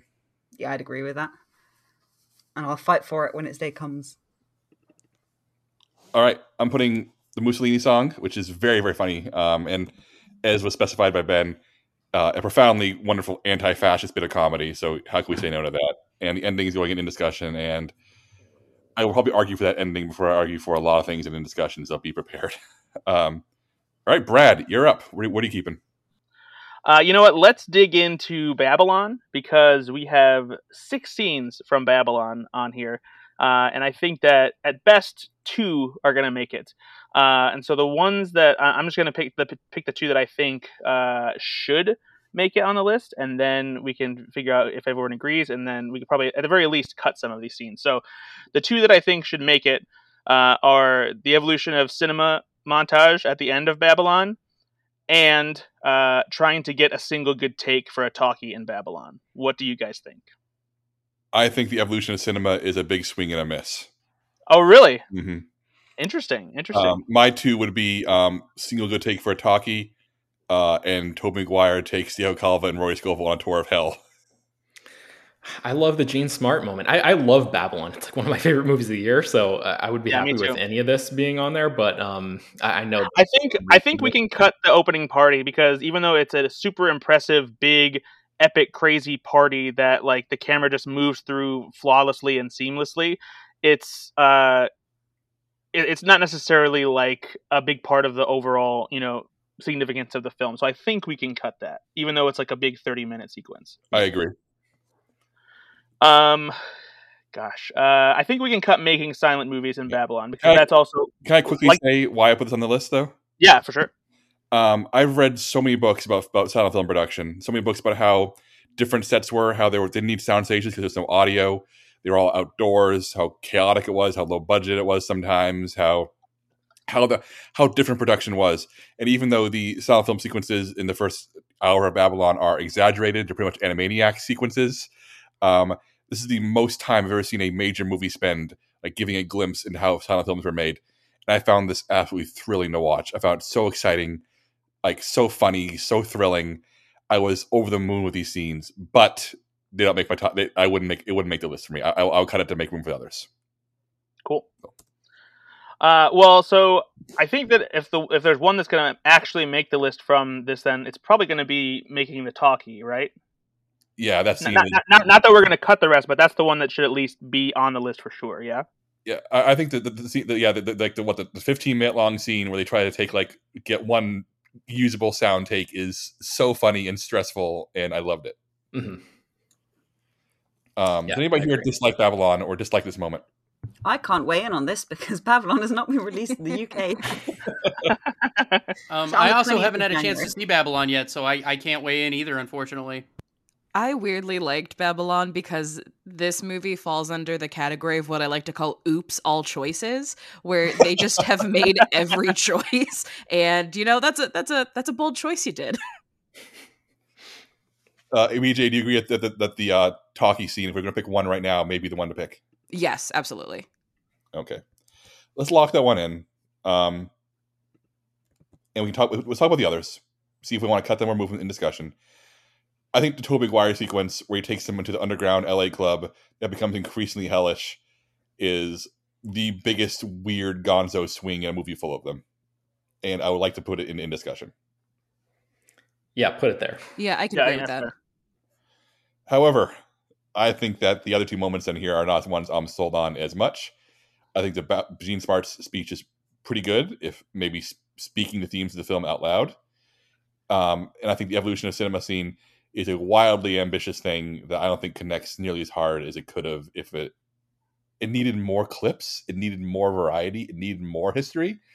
I feel like it's I don't think it quite works, but I can be convinced otherwise if you folks disagree. I happen to think both these moments work really well, but I also think that they probably shouldn't be on the list just because we don't need that much Babylon stuff represented here, and we have so many other movies to get to. So I just want to pour one out real quick for the Gene Smart scene, that speech. I love that. I thought that she sort of serving as this gossip, Hedda Hopper type gossip columnist type of figure, just like laying out the reality of the way that Hollywood works to Brad Pitt's movie star character, and basically just being like, this whole thing is cyclical. Your rise and fall trajectory as a movie star is something that's going to happen 100 times over in the coming years, and just like setting him straight as a character and sort of making him realize that the truth of what's going on in his scenario, I thought was just really, really well done. So, but yeah, I think there are other moments in Babylon, I think that maybe deserve it a bit more. So, that evolution of cinema montage, I think, like you said, Jacob, is a big swing, and it really worked for me. But again, I'm okay with cutting it if everybody else wants to. I just feel like if we're going to get another Babylon moment on this list, if we're going to get two, it's got to be Tobey Maguire. I think Tobey Maguire scene is so fucking unreal. I don't know how they got that made. Yeah. All right. I agree. Cutting that one too. Okay. So that was technically Brad's pick for the keep. So you still have one to cut, Brad. So to cut, I'm going to cut something I'm pretty sure it won't make the list, and it's honestly just something I wanted to mention because I think it's a lot of fun, and it's overall like a series of moments, really, because it's an entire character, and it's basically everything Natasha Lyonne says as Merton the Turtle in DC League of Super Pets. This character is on another level in this movie. It is so perfectly Natasha Lyonne. Everything that this character says is hilarious. The character is super horny and mistakes a construction helmet for a turtle and tries to hit on it. She swears in the movie and they bleep it. And she's just endlessly hilarious in this movie. Easily the funniest part of a family movie, and so I just really dug it. So I just wanted to mention it, and we can cut it. Cool. It's gone. All right, Ryan, it's back to you. Alrighty, everyone. So I am gonna go ahead and circle back to. I think me and Ben had a conversation about this a bit earlier, but I'm not saying it's my favorite movie of the last 10 years or anything, but I am gonna say that The Menu is a movie I loved. I saw it twice in theaters, and particularly the ending where you get the cheeseburger moment where Anya Taylor-Joy's character has been kind of fighting for her life this whole movie, as she's not supposed to be in this really messed up situation. And she sort of brilliantly finds a way to give this like distraught chef this moment he didn't know he needed. And instead of all this fancy, crazy food, she just asked for like a cheeseburger, like a down-home cheeseburger. And he like commits himself to going back to his roots and making this cheeseburger. And just the way this whole scene unfolds and the way it punctuates that movie. I mean, it's just like it for me. Like I said, it was my favorite ending to a movie since Whiplash. And I loved it so deeply. And I feel like The Menu probably deserves a place on this list. And I know that there are a few other really good ones on here, like Paging Dr. Sunshine is very funny and great, but like, my God, because this movie could have been just okay, but it stuck the landing so hard, and this is the moment. So for me, like, I'm gonna fight really hard to keep this on here. What would I tell you if I said I don't think the cheeseburger looked very good? I would say you're wrong about that. Yeah. I don't even love this ending all that much. I think it kind of feels a little too simple and easy, but that cheeseburger looks delicious. Okay, I'm mostly joking. I think the cheeseburger looks pretty good. I do want more from the menu on this. I was gonna cut another thing from the menu next. But I think we've got three moments. We've got the cheeseburger. We've got is the fourth course the final course, the end one? No, that's the guy where the guy shoots himself in the head. Oh yeah. I was if it had been the last course, I would have cut that. But the one I was going to ask to cut was the student loans line, because I think that kind of sums up what a lot of people have said about the menu, which is that it's like politics of eat the rich are just very, very shallow and simplistic. And that I thought was kind of, and by the way, this is not a personal thing. I use student loans. I'm still paying them back. It sucks. It's expensive. But yeah, I just thought that, you have student loans, you deserve to die. No, she doesn't have student loans. So yeah, she doesn't, because she didn't have student loans. She deserves to die. Yeah, I'm fine cutting. I'm fine cutting everything else from the menu if we keep if anyone else wants to fight for another one, so be it. But I will grasp onto this until you guys force me off of it. I wrote about Paging Dr. Sunshine for our funniest moments of the year list, so I feel like we got that covered on the slash film already. I think the reveal that Ray Fiennes is out to destroy and kill John Leguizamo's character because he saw a really bad movie is extremely funny. But I don't have the passion for it that Ryan has for the cheeseburger scene. So I say we cut Dr. Sunshine, cut the fourth course, lock cheeseburger into the top 50. Yes. Yeah, I'm down. All right. Great. Ryan, cheeseburger's in there. What are you going to cut? All right. I'm expecting some pushback here, but look, guys, there's good stuff in Avatar: The Way of Water. We're probably going to get a scene in there. Is anyone really going to go to bat for swimming with the Tolkien? Are we really no, stop it. Are we really going to go through all this like, the best part of Avatar is a bunch of swimming? No. Yes. No. I'm sorry. It's not just swimming. That's like you're missing the point entirely of how beautiful that sequence is. And yeah, I will definitely fight as that being one of the sequences in Avatar that makes it if it comes down to it. If we even, I would say Avatar probably gets one on this list. That's it. Not the cheeseburger scene. Even if it gets 2, is this? I really just have a hard time believing. What do we got? 6 people in here. Is anyone else gonna back Brad that that's one of the ones we keep? Yes. Yes. You gotta be fucking kidding me! Pow, pow, pow, pow, pow, pow, pow. I gotta hear why. This is stunning to me. Why? Why? We'll come back. Brad, you want to go first, or should I? You can go for it. Jacob, you sound like you got it ready to go. All right. James Cameron is nothing if not a naturalist at heart. He is the world. He makes violent films about peace, to paraphrase something he said in the past. And ultimately, you get the impression that James Cameron can direct action in his sleep. He directs action better than anybody else on the planet, but he does it on autopilot. He's a man who's fascinated by nature, fascinated by harmony. He's fascinated by us coexisting with the natural world. And Avatar has always been an excuse for James Cameron to build a natural world in which he can create our own existence with it and daydream about what it would mean for us to exist in the planet without violence and where the connection does not exist in our current modern Earth. So by doing this, he builds a space whale. He builds the greatest space whale of all time, and he lets us spend time with that space whale in a documentary fashion where the kid talks to the space whale, and the space whale admits that he's sad. And a space whale admitting to me he's sad is one of the greatest fantasies I've ever seen from any kind of speculative fiction. Swimming with the Tolkien is a great moment. No, like, I really like the whale. Okay, all right, let me ask this then, since, people clearly feel passionately about this. Are we in agreement that maybe we get 2 scenes from Avatar? We're not going 3, right? Like, this movie's not getting 3 on there? Absolutely. I would agree that it's 2, and if I were to make the choice between the ones that should stay, it would be Swing with the Tulkun and the final battle, because they're representative of 2 very different things that are great about Avatar: The Way of the Water, and the other ones I don't think necessarily measure up to either one in that capacity. Okay. And one of them, the whale ripping that dude's arm off, is part of the final battle. Okay, so that's my thing. I would say, of course, the final battle gets in there, but like, particularly like I think like the whale, wrecking shop is great. But okay, so I'll relent if we can cut those other Avatar moments. I was about to backcutting this because there are 3 whale moments on the list, and I like the other 2 better. Well, like okay. Thank you, Hannah.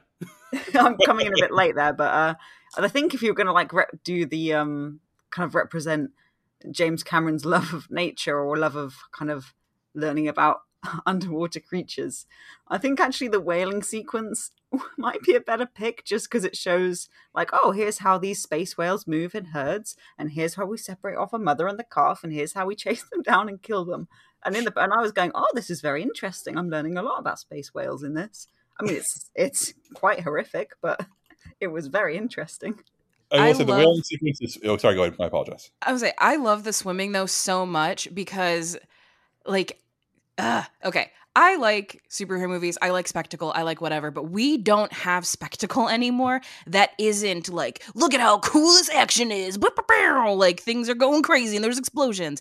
This is a moment of spectacle that is purely beautiful, and it is just existing, and it is finding like the awe of the world around us. And I think that it is very telling how little we see that in our own lives and in our own movies. So being able to have that moment of just like, I can just be in awe of the vastness of existence. And also I am like very weirdly into 52 Blue, the whale that speaks really, really low, like in our own world, and like can't communicate with other whales, so he's super lonely. So like when the whale is like, I'm sad, I was like, oh no, because our own whales are very sad in real life, and now I'm having an existential crisis. And for a swimming scene to make me feel that way is like, no one can do that but James Cameron. Like, oh god, that scene's so beautiful. All right, well, fair enough. Look, me and Hannah are pretty clearly outnumbered here, but I just think then, okay, fine, we agree that maybe only 2 Avatar gets there, so let's cut the other 2. Fair enough? Yeah, how about we put, my argument would be Swimming with the Tolkien and Final Battle get moved in discussion, so we can have this, clarify that later on, and we cut the rest. I know Hannah's super into the whaling scene. I think it's fascinating. I put it on this list because it reminds me of Star Trek 4, the goofball Star Trek movie. It's mostly a comedy about saving the whales, but they actually insert a sequence of actual whaling into it to remind you how awful it is. I think James Cameron really wants to remind us how awful whaling is, and I admire that in this massively expensive blockbuster. But I really do think that Swimming with the Tolkien and the Final Battle are the moments. Actually, I would specifically want to argue for the whale rips that dude's arm off as the one moment from the finale that should be highlighted. But I also understand if you want to make it the Final Battle overall.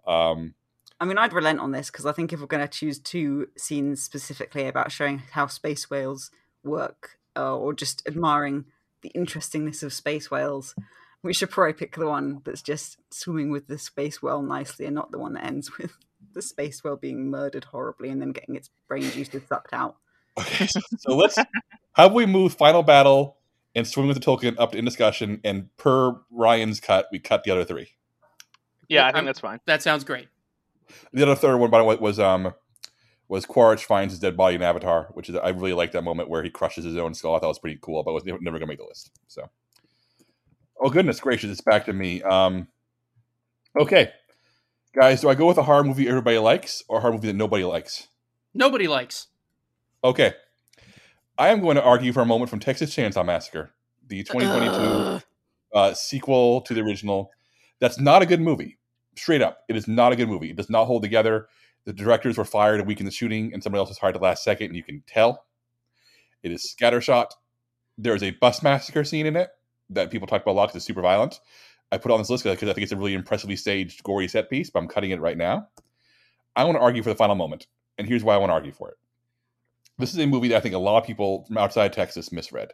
I think that most people who make Texas Chainsaw Massacre movies, or those who make them and those who watch them, aren't from Texas and either don't care or aren't interested in the subtext of these movies. In Tobe Hooper's original film, the main character is coded as hippies from Austin in the 70s, venture out into the wilderness essentially and get massacred by the rural locals, which is a very politically charged image of itself. And I think wisely, the one wise thing this movie does is how intelligently it updates that dichotomy for Texas in the modern era of 2022, when there's a tech boom, when there's a liberal wave, when cities are becoming increasingly blue while the space between the cities are staying increasingly red. And the final image of this movie, for those of you who have not seen it, is the main character being driven back to Austin in her smart car, like auto driving, her Tesla essentially automatically driving her back to Austin as she looks out the sunroof at Leatherface murdering her sister, and she screams, and it's this Austin tech character literally being driven out of the red space between cities in her smart car. It is one of the most politically loaded statements I've ever seen in a Texas Chainsaw Massacre movie, one that's purely about Texas these days. It's the only Texas Chainsaw Massacre movie since the original to be deeply invested in what it actually means to be set in Texas. And as somebody who's from Texas, and as somebody who is currently moving from a blue city into a more purple area that's currently going through a liberal wave, where there naturally is pushback against that from certain locals, is to me representative of Texas in a way that this franchise so often avoids, just because it thinks, oh, rednecks and gore, as opposed to thinking of the location of what it means. If nobody agrees, I will cut it. I'll grab something else to elevate. But I think this is a really terrific, smart moment in a bad movie. I'm going to agree with you, and I detest this movie. It was probably my least favorite movie of the year, but you are absolutely right about that scene. And I obviously can't speak to Texas, but it is very similar in Ohio, which is where I used to live. When the second you leave those big seas and into something red, it is an entirely different world. And that scene captures that sensation perfectly. I didn't hate this movie as much as everyone else does, but man, I mean, we got the bus massacre on this list too, and that to me is like, I know, look, I'm not Mr. Articulate around these parts, but like for me, like if we're gonna take something, I would take the bus massacre personally. If not, I don't think it makes the list. Like, because the thing is, we got to start really whittling this down to like, what are the 50 that we're keeping? And is Texas Chainsaw Massacre in the end of this really gonna end up on the 50? Or are we just fighting a fight that's going to end up being lost by the end of this anyhow? That's the question. And the question is, do we have room for, to me, a really interesting, smart moment in a bad movie when we have so many good movies on this list? And that's the big question. And I know BJ says she has my back, but if nobody else does, I'll cut it. And I'll do it happily. I just wanted to get my piece out there. I think put it in discussion, Jacob, and see how the list takes shape as we go. I would agree with that for now. Okay, in that case, I will pick something else to elevate. I'll go for a movie that I know for a fact making the list. And that's Top Gun Maverick. We have 1, 2, 3, 4, 5, 6 Top Gun Maverick moments. Gross. Who said gross? Me. Hangman to the rescue, Top Gun Maverick. The big raid sequence from the end. Surprise! There's a fourth act. The beach football scene. and Maverick proves a mission can be done, where Tom Cruise, steps up to the plane and proves it and does the right timing, and a final meeting with Iceman, where Val Kilmer makes his cameo, and it's really emotional. These are all great moments. I hate Top Gun, the original. I think Top Gun Maverick is one of the finest blockbusters of the past 20 years. I think this movie, I saw it 3 times in theaters. I've watched it on Blu-ray several times. It is, god damn, it's good. So my question to myself and to the group is, which of these gets on the list? What do we cut, and do we put any in discussion?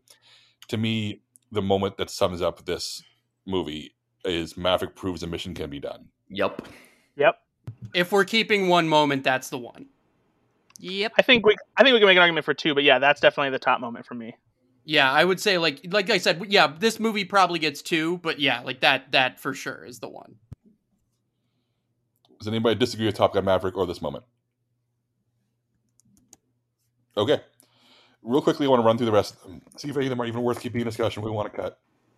I would argue that with a big action moment already on the list, we cut the 4th act, even though I think it's really surprising when Tom Cruise is shot down and suddenly there is a whole other movie happening. We cut the big raid, and we cut Hangman to the rescue. As much as I'd loathe to do it because that made my audience cheer all 3 times, it's like rapturous applause. But I think the other moment is bigger. Yeah, I would. Yeah, I would agree with that. But I'm probably going to take the contrarian here and fight for the beach scene if we fight for anything else. Oh boy. Also, does anybody else here have a strong emotional connection to the final meeting with Iceman, with Val Kilmer and Wordlessly or near Wordlessly communicating with Tom Cruise, and the weight of that history feel like it matters as opposed to being just a fun cameo? That's the other scene I would take. Like, those are the 2 I would go to bat for. Yeah, I agree with that, because I think that there's not only the weight of the characters, but also the weight of Val Kilmer as an actor. And it's just a very well done emotional scene that isn't just fan service. It serves a real purpose for the emotional backbone of the movie and the story itself. BJ and Hannah, do you guys have opinions on Top Gun Maverick? This is the moment where I give away that I haven't seen. I'm the only person in the world, based on the box office, that hasn't seen this movie. And I would probably really like it because I really love the Mission Impossible movies, and I like the original Top Gun. I like most things that Tom Cruise does, where he's doing ridiculous things. But no, I'm sorry, Tom. I quite enjoyed Top Gun Maverick. I did get a little verklempt about the reunion with Val Kilmer. I thought it's like, to me, I'm like, that's how you do a cameo, because then it nothing about that felt cheap. It felt very intentional. I thought that was really lovely. But I personally think that there are so many good movies that I'm comfortable with there just being one Top Gun Maverick scene. But that's just me, and I know that I'm probably in the minority on that. I'm actually with you, BJ. I really liked, I'm with Jacob. I detest the original Top Gun, and I was shocked that I liked the sequel. But like when he said 7 scenes, I was like, oh god, do we really have to have that many? But the only thing I'll say about the beach scene is, to your point earlier, BJ, about having blockbuster scenes that don't feel like just explosions and typical blockbuster scenes. Like, that beach scene is so much fun. And I had a gag all year that if you read any Top Gun Maverick article I wrote, I actually used a header from the beach scene every single time, because I thought that it was such a fun moment. And so I would say that in a blockbuster landscape that is so riddled with the same, that beach scene is kind of like a refreshing bit of air of oh, this is just old school fun. But All right, I'm going to move these both into discussion just because I feel like I want to not limit them. Even if they both get cut eventually, I feel like they deserve the honor of being placed in discussion for now. All right, for my cut, I'm gonna make a big one. I think that with the exception of let me find the whole thing. With the exception of the mid-credit scene, we cut every single thing from Black Panther: Wakanda Forever, a bad movie. Whoa. I'm okay with that. I'm going to back you hard on that, Jacob. I'm not sure if I'm going to agree with that whole bad movie sentiment. Well, I don't know about bad movie, but not a great movie. I'm going to disagree with that too. No, I think I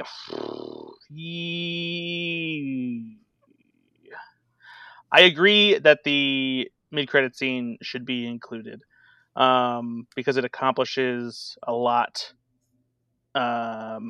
But man, I particularly love Namor's tour in Black Panther: Wakanda Forever. I don't know if I will be able to fight for it to be to beat out a bunch of other scenes, but at the very least, I will agree with cutting the other three moments. But I do think that all the moments that we have on here from Black Panther: Wakanda Forever are particularly great. I think that the people of Talokan and the way they fight are like super formidable opponents for Wakanda. And I think that the death of Queen Ramonda was handled really well, and it's very emotional. I don't think it hits quite as hard because we already had an emotional funeral with T'Challa. But yeah, that's fine. I was actually going to argue to cut Death Queen Ramonda next, just because I kind of hate it because it's kind of very obviously just done for Shuri's kind of character development. Like, she needs to be traumatized a bit more and lose another family member so she can get all dark and angry, and it doesn't really complete Queen Ramonda's arc at all. She kind of just gets fridged basically. So I was really disappointed when that scene happened. But the first fight with the Talokan, is that at the very beginning, like when we first see them and they're doing their weird siren song that makes people jump in the water?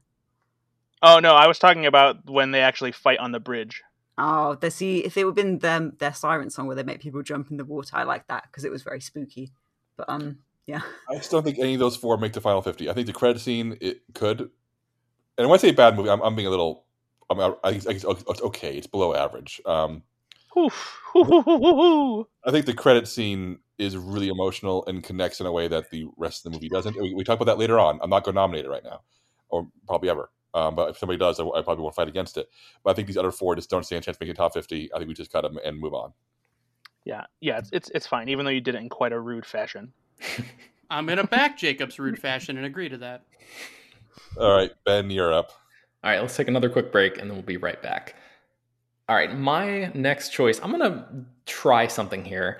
I'm going to suggest Navalny prank calling his would-be assassin in the documentary Navalny. Did anybody else on this call actually see the film Navalny? I did not. Okay, so this is going to be a tough one for me. It's just an incredible movie because it feels a little bit like a Bourne film, even though it's a camera crew following around Navalny, who is like this Russian political figure who's like Vladimir Putin's sort of worst nightmare on the political landscape. He's like a guy who is a political rival for him, and the movie ends in such a way that is pretty depressing. And if you realize that Putin is still in power, you kind of have a decent idea of how this thing ends. But this moment where Putin basically hires a bunch of assassins to try to kill Navalny, and then Navalny and his crew end up tracking down who did it and prank calling them over the phone and getting them to they're like posing as other agents or something. I don't remember the exact people that they're posing against, but they have them on speakerphone and they're recording this whole thing, and they get them to admit to trying to kill him, and they all just kind of like look at each other after these bozo henchmen on the other end of the line sort of blow their whole story wide open, and these guys are just looking at each other like, I cannot believe that we just got them to admit this like in front of our cameras. It's a really, really incredible, like one of the most incredible documentary moments I've ever seen. So I'm actually fine if we cut it if nobody else has seen it, because there's no this way belongs on the list. I have not seen this movie. I've heard about this moment. I've heard people talk about it. This belongs on the list. Really? Okay. All right. Well, yeah, I don't know if anybody else here agrees with that. But that would be my moment if we want to try for it. But Jacob, if we have to put it in discussion or something, that's fine too. But no, I think we need documentary stuff on this list.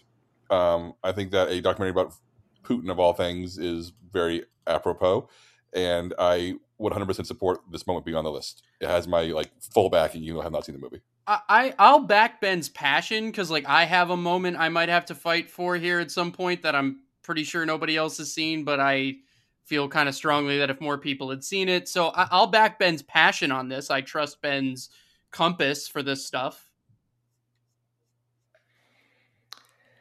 Anybody else? Any outright objections? Nah. All right, you got it on the list, Ben. Okay.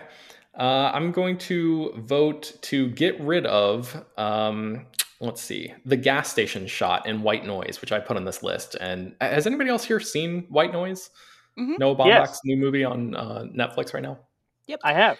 Yeah, so it's a weird movie, not one that I like fully loved or anything, but I thought this particular shot of them, the family, as the cloud of noxious gas basically rolls in on them while they're filling up at a gas station. There's this really gorgeous shot of Adam Driver in the foreground and a Shell station sign being engulfed by the quote unquote airborne toxic event in the background.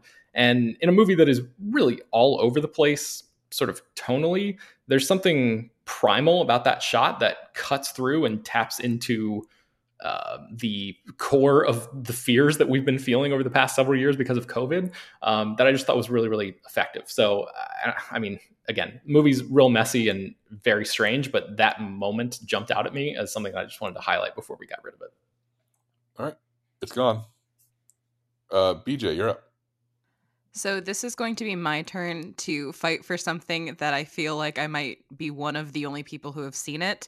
But there was a Netflix movie released this year called Do Revenge. It is a teen movie that very much borrows from the edgy movies that came out in 1999. So like your Cruel Intentions, your Jawbreakers. And there is a moment in it where Sophie Turner of Game of Thrones fame is accused of doing drugs. And she has an outburst where she screams, "I don't do cocaine," and loses her mind. It is the funniest line delivery I have seen all year. I share it on Twitter constantly because I can't believe that it exists, because it is one of those great moments where you have an actor who is very well known for doing something very different and letting them just go whole hog ridiculous. And the fact that it is in like a random teen movie on Netflix is just even better. But the commitment Sophie Turner has of screaming that she doesn't do cocaine and she doesn't know what it looks like is a masterclass in comedy, and I am so mad more people haven't seen it. I 1000% back this. This would be my pick for a great moment in a bad movie, because I didn't like Do Revenge generally, but Sophie Turner is so good, and that line delivery is so incredible. Like her eyes are popping out of her face. She is shaking because she's screaming so loud. And it's just really funny to watch, you know, Sansa Stark, who the world sees as like this almost ethereal being, just lose her shit in the middle of a movie. I've Like- not seen this movie, but I've seen a gift across my social feed dozens of times. Yeah, I'm okay with this being on the list. Hell yeah. Yeah, I will. If for those who don't want to see it, you can find it on Twitter out of context, and even out of context, it is perfection. So I'm very thrilled that people are backing this. Yeah, I think this gets the Venom Award for best moment from a bad movie, as Hannah said. So, anybody object to this? No, let's do it. All right, BJ, what are you killing? So I don't know if this is going to be a hot take or not, but I vote that we kill both of the moments that were suggested for Jurassic World's Dominion, because I don't think it's a good movie, and I think throwing it on the list of the best of the year is kind of like when they give people Oscars for roles they played 10 years ago, but they didn't actually do a good job the year they were nominated. Ryan, this is your Dominion. Well, I only put one of those on there actually. Because I agree. Dominion was my biggest disappointment of the year. However, as Jacob has talked about a couple times, we should consider good scenes and otherwise bad movies. And I think the thing about Jurassic World Dominion is this whole trilogy was sort of building to this concept of like clearly the whole idea was let's get dinosaurs out in the real world, and then you had this movie that was centered around giant locusts for some reason, and it was so confusing and upsetting. But I would argue that Malta chase sequence where like the raptors get loose and the Carnotaur gets loose and there's all this craziness happening is like a brief window of like the really fun blockbuster popcorn chaos that this movie could have been. And it's like a few wonderful minutes in the middle of like an otherwise not great thing, but it's like a window into what could have been. And I would argue if we're willing to consider that scenes and a good scene in blockbuster cinema, I would argue that Malta Chase is really thrilling and fun and well executed, and it's like great dinosaur action out in the real world, which was the whole promise of this whole thing. And if a moment in that movie nailed that, it's that moment. So I would be very okay cutting the Ian Malcolm thing we have on there, but this one I would sort of contend for a little bit. I will agree with BJ because I'm the person who put the Ian Malcolm scene on there because I think that he's the only good part of Jurassic World Dominion. He's the only thing that really stays true to the spirit of the original Jurassic Park movies. And the Malta sequence is the exact opposite of everything the Jurassic Park franchise should have been. It turned into Fast and Furious with dinosaurs, which sounds cool if it was Fast and Furious, but this is supposed to be a Jurassic Park movie. Didn't work for me. Felt like they were really shooting for the moon and trying way too hard to make something interesting out of a franchise that should have been done 4 movies ago. That's exactly how I feel about that scene. Like, visually, it's really cool and it's really adventurous, but to me, it sort of betrays the heart of what Jurassic Park is. And as much as the Jurassic World trilogy seemed to have been building to the idea of dinosaurs in the real world, that could have been done any number of ways, and instead it does feel like a Fast and the Furious scene, and so therefore it's not as exciting to me because it's like I've seen this scene before with cars, and just swapping it out for dinosaurs doesn't make it all that interesting to me, and I was just really disappointed. I wanted to love this movie so bad and didn't. Yeah, I also think that both these scenes should be cut. Yeah. All right. Jurassic World Dominion, you suck. Hannah, you're up. This one's going to be tricky because I really, really don't want to spoil it because not a lot of people have seen this film, I don't think.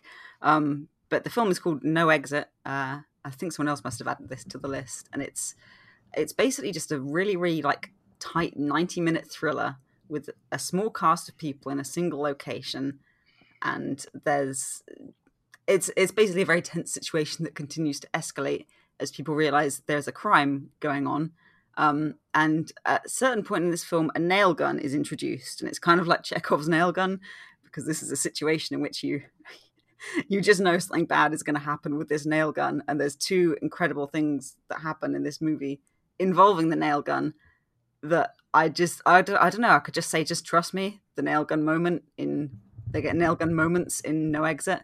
But I don't know, did anyone else add this to the list? This made my top 10 movies of the year. I loved No Exit, and just nobody saw it. I actually didn't add this moment. I don't know who put this on here, but like I put that on there because it's the moment that stood out to me from that movie, which I thought was like pretty well done, but not anything. I think it's like very much in the spirit of what we're talking about, where like these are the moments from maybe otherwise kind of quasi forgettable things that sort of like jumped out and elevated a little bit. Even though, Ryan, if it made it on your top 10, then maybe you're going to go to bat hard in support of this one too. But yeah, like for me, I guess there's a moment in that movie, with trying not to spoil it, like it's a very tense, isolated thriller, and there's a moment where sort of early on, like you think there's going to be a reveal later in the movie, and there's a reveal like at the end of the first act that sort of turns the whole thing on its head.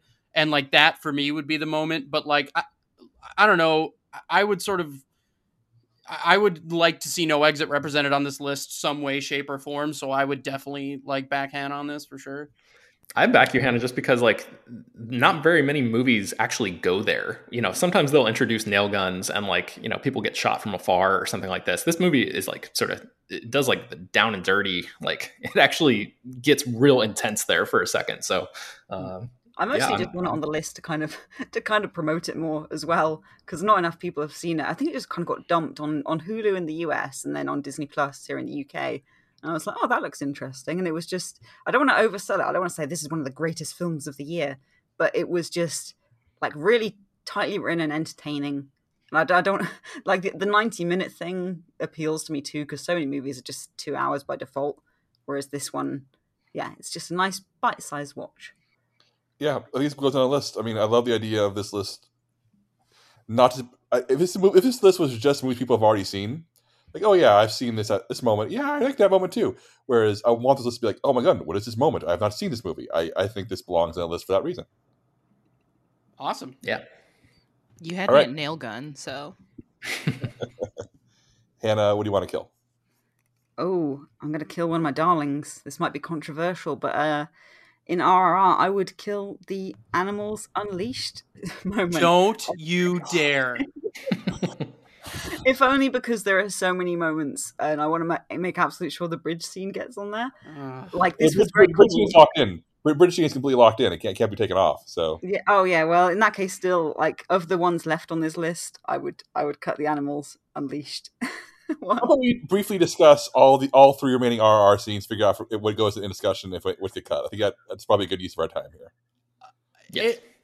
Look, as a man who wrote our top blockbuster scenes of the year list, a list that a lot of people probably disagreed with, but whatever, I am gainfully employed by this website. So all I will say is that I listed the scene in question as my number one blockbuster movie moment of the year.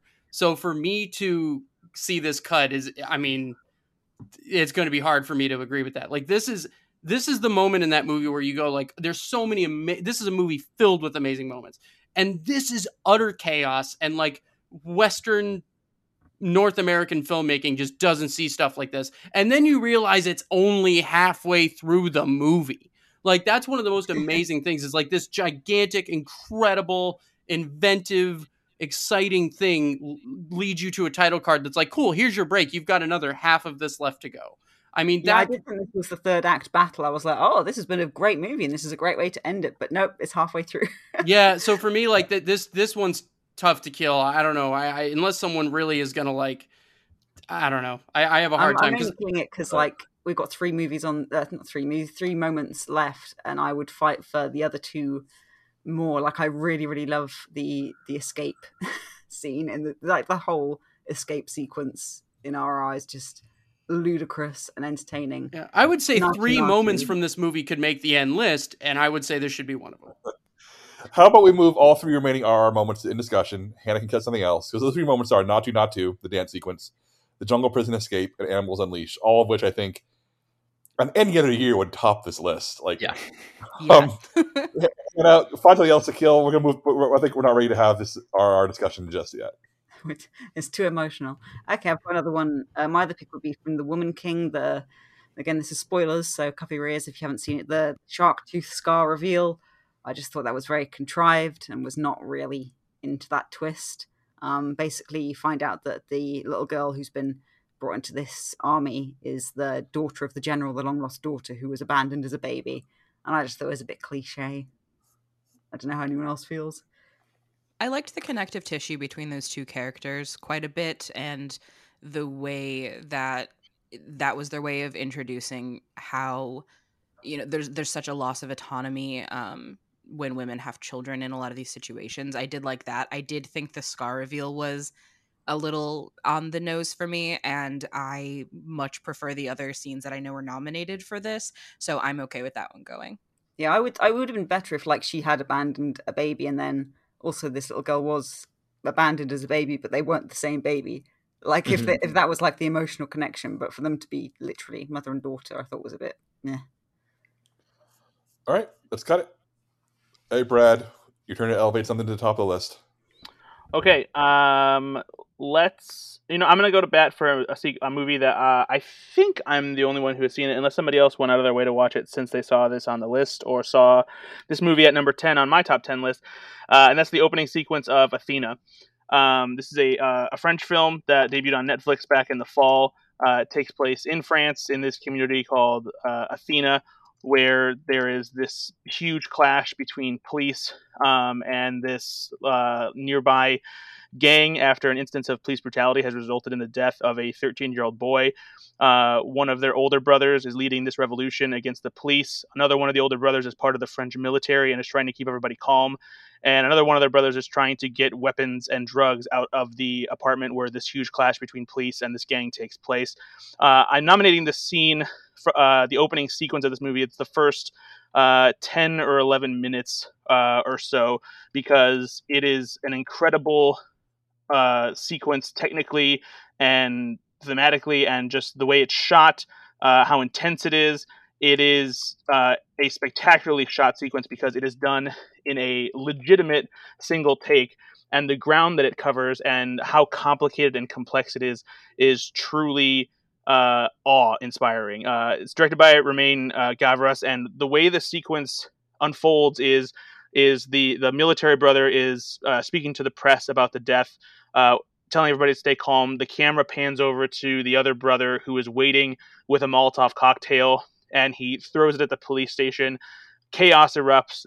The whole gang runs through the police station. They're trying to collect a safe that has weapons in it. They hop in a stolen police van and leave the police station, and the camera sticks with them this entire time, moving through the police station, fireworks shooting everywhere, people fighting, there's smoke everywhere, it's chaos. Gets into the van, drives around the street.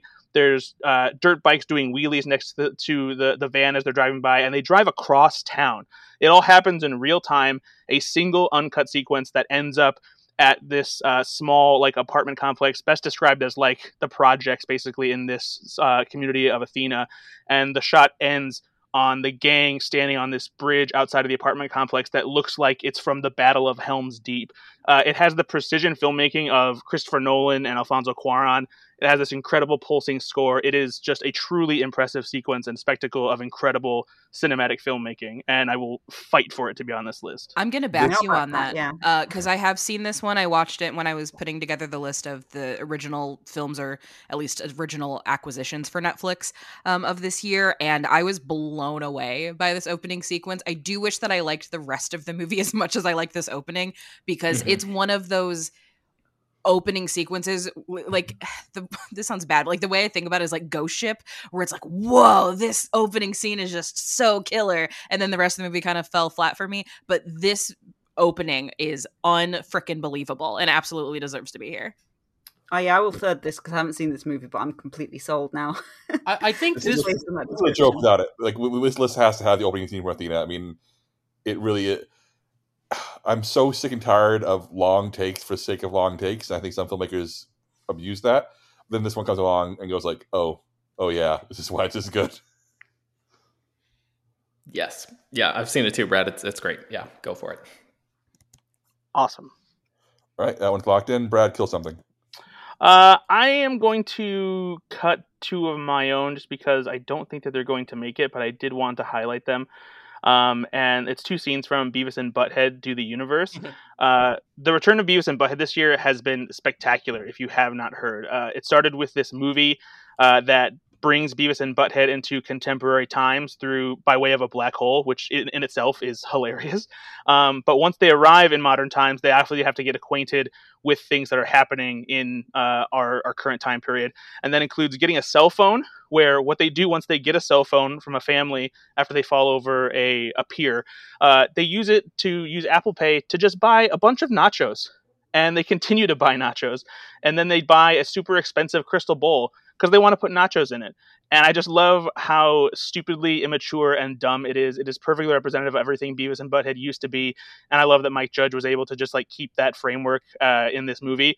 And along that same lines, with a little bit more of a clever commentary, Beavis and Butthead learning that they have white privilege in Beavis and Butthead Do the Universe and using it in a way that only Beavis and Butthead can, because they're told that as two white guys who have stumbled upon college, that they have white privilege, and they take that as carte blanche to mean that they can just do whatever they want to without consequences. And they just walk around with this very sense of stupid entitlement. And it's quite hilarious. Both scenes are really funny. And if you haven't seen the movie, you should watch it. And on top of that, watch the series revival, because it is hilarious and everything Beavis and Butthead should be. BJ, do you think these should stay? I don't think that they should stay. Like, I loved this movie. I don't know if it's, best 50 moments of the year kind of thing, but it is really great. And I've loved the series revival. Watching them mock TikTok videos is everything that I've ever needed. Yeah. All right. Goodbye, Beavis and Butthead. They got their moment in the spotlight for us. All right, Brad. Sorry, it was Brad. Ryan, what do you want to nominate to keep? All right, I think we're kind of getting down to the end of the first day here, so I want to end on like a bigger movie and one that I think this might be the sort of like, we've talked a lot about maybe a not so great movie in the eyes of many with a scene getting in, but let's talk about Halloween Ends for a second. This is a movie that I ended up, when I saw it, I didn't know how to feel, and the longer I've thought about it, the more I kind of absolutely love Halloween Ends. But we have a few moments listed in this list, but I think there's one thing that encapsulates Halloween Ends has some big ideas and it doesn't do the safe thing. And I think one of the big things is this movie is called Halloween Ends, and that's kind of in itself a big statement. The craziest thing about it is that it actually does end. It does give us a definitive conclusion to the saga of Michael Myers and Laurie Strode. It really does do the thing that it sets out to do. And in horror, it is so wildly uncommon for that to be because money. And I'm not saying we're never going to get another Halloween movie, but I am saying it's pretty impressive that a big studio took such a big swing and said, okay, we're going to do this thing. We are going to actually kill Michael Myers, and we are not going to leave any room for like interpretation. And, to make such a big statement with the way that they did do it, and just to take that big of a swing and really commit, I think for such a long running, enduring, I know you hate this word, Jacob, but iconic franchise, and for it to actually, this one earns iconic. But for it to do that, I think like any of these other moments we were going to maybe discuss, I think kind of tie into that. And like there's a bigger swing in this movie that sort of suggests like, just because Michael Myers is dead doesn't mean that like, evil dies tonight or whatever. But yeah, I do think the fact that it really committed to ending the way that it did end, I think, in the scope of cinema, that's a big deal. And you can say a lot of things about this movie, but I do think that's pretty impressive. Yeah, the other two moments here are both tied to Corey, who is like the actual lead character of Michael Myers in Halloween Ends. Corey's big massacre, and Corey and the Shape tag team a kill. I put all these moments on here, but the fact that the movie ends with Michael Myers' corpse literally being fed through a grinder until he's pasted, it's a statement. They actually meant the title and they wrote it. So I know Halloween Ends is very controversial. I know that people on this call, I think a few people here who actively do not like it. But I do think that definitively destroying Michael Myers' corpse to the point where they cannot make a sequel to this movie. They can bring it back in a rebooted fashion, but this timeline is over. This version is dead. It cannot ever come back. To me, is the kind of bold statement that I agree with Ryan. I really admire and think should be on the list personally. I regrettably agree because I was not super keen on this movie. I have complicated feelings. I should say that. I don't want to be too mean. I do want to shout out the tag team kill because that was my favorite gay threesome scene of the year. Big fan.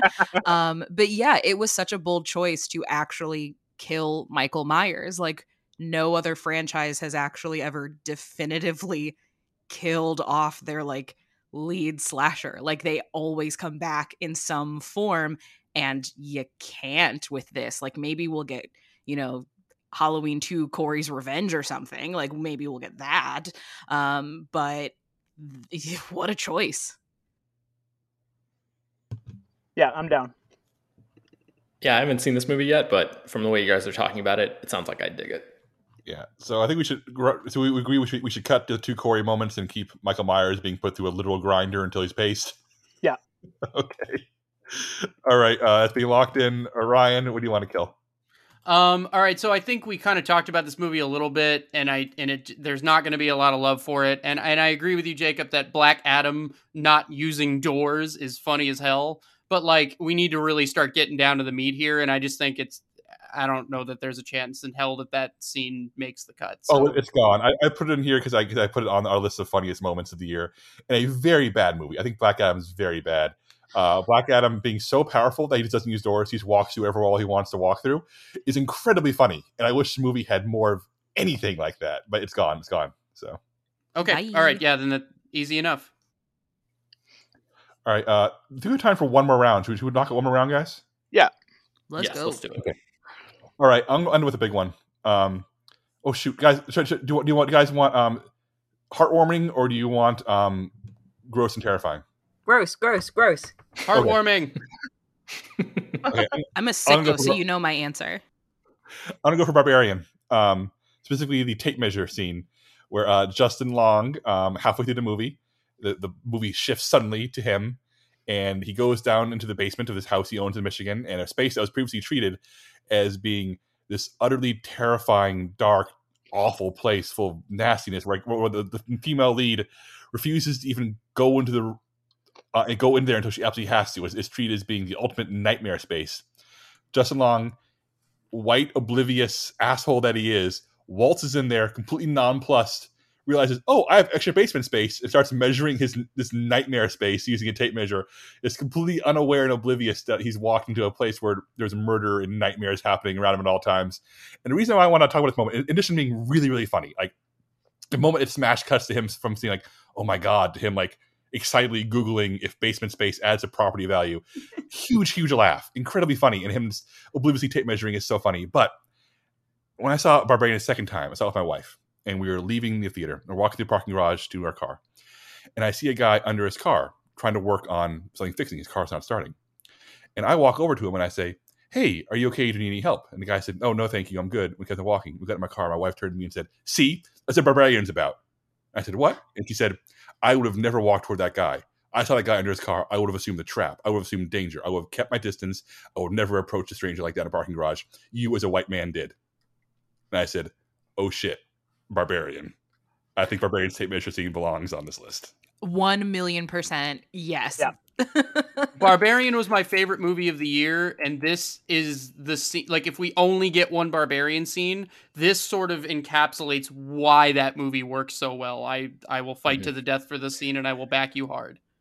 Yeah, I also really love the mid-movie cut to Justin Long, but I think this scene is better because the mid-movie cut is just funny in the moment because you're sort of like in that WTF haze of like, what is going on? And like him with his like deliriously dumbass face just singing as he's driving down the PCH. Like it's great. It's a good moment, but I think the tape measure thing says way more about his character and sort of has that humor built into it that you mentioned. So I think of the three, and the other one that we have here is the cops are completely useless in Barbarian. I think of the three, that's the one to go, or that's the one to pick rather. Yeah, I was going to say the cut to Justin, like it's between the tape measure and the cut to Justin Long singing his Ricky Tikki Tavi song, just because that's such a great moment. But the tape measure, I just love how long it goes on for. Like you think they've got to cut this joke at some point. Like surely he's going to realize. If he like goes past a bunch of cages, he's like, oh, that's weird, and then he just carries on with the tape measure still. And it's in a movie that like, you know, where because that first bit is so tension filled and you're coming from such a like horrendous tension filled bit. And then that cut to Justin Long is just the beginning of you realizing, okay, they're going to ease tension for a bit. And the tape measure is just like, no, this is how long we're willing to like ease the tension and lean into a joke because you know it's going to circle back to the terror at some point. But that tape measure is just literally, it's almost like a dumb metaphor for look at how long we're dragging this out. Like it's such a great moment. It's so great. Yeah. All right. Cut the other two, but Barbarian, what a great movie. What a great effing movie that was. Okay, I'm going to cut one. I'm going to find one that hopefully no one will argue about. All right. We have not discussed The Fabelmans yet. We'll discuss it in our next episode. But I see no reason for Empire of Light to be on this list when Fabelmans will be on this list. I'm sorry. I'm going to fight back against this because I'm the one who put this one on here. And I think that this, in a movie that is kind of messy because I feel like it's trying to bite off way more than it can chew, this particular scene to me, it represents something a little bit different than what The Fabelmans does when it comes to representing filmmaking and talking about it, and it kind of struck a chord with me. And it's Toby Jones, who plays a projectionist that works at this theater in the UK that Olivia Colman's character works at. He is showing the new kid working at the theater how the projection works, and what he says and the way he describes film was rather beautiful to me, and that's what defined the scene. And what he says it's just static frames with darkness in between. There's a little flaw in your optic nerve so that if I run the film at 24 frames per second, you don't see the darkness. And then he continues, he's like, it creates an illusion of motion, an illusion of life. Out there, they just see a beam of light and nothing happens without light. And to me, I think that there's something beautiful about the idea of film looking beautiful by ignoring the darkness, that you don't see the darkness. And that's, I think, a lot of the reason why people like us connect to movies is like, it's even the movies that are sad and deal with despair and stuff like that. It's connecting us in a way that it allows us to deal with that without in a way that like allows us to connect and really strike an emotional chord. And the way that he described moving pictures to me was beautiful, and I love it. All right, I'll put it in discussion. I'll find an easier one to cut. Damn it, I thought it was an easy one. Because we're running out of time.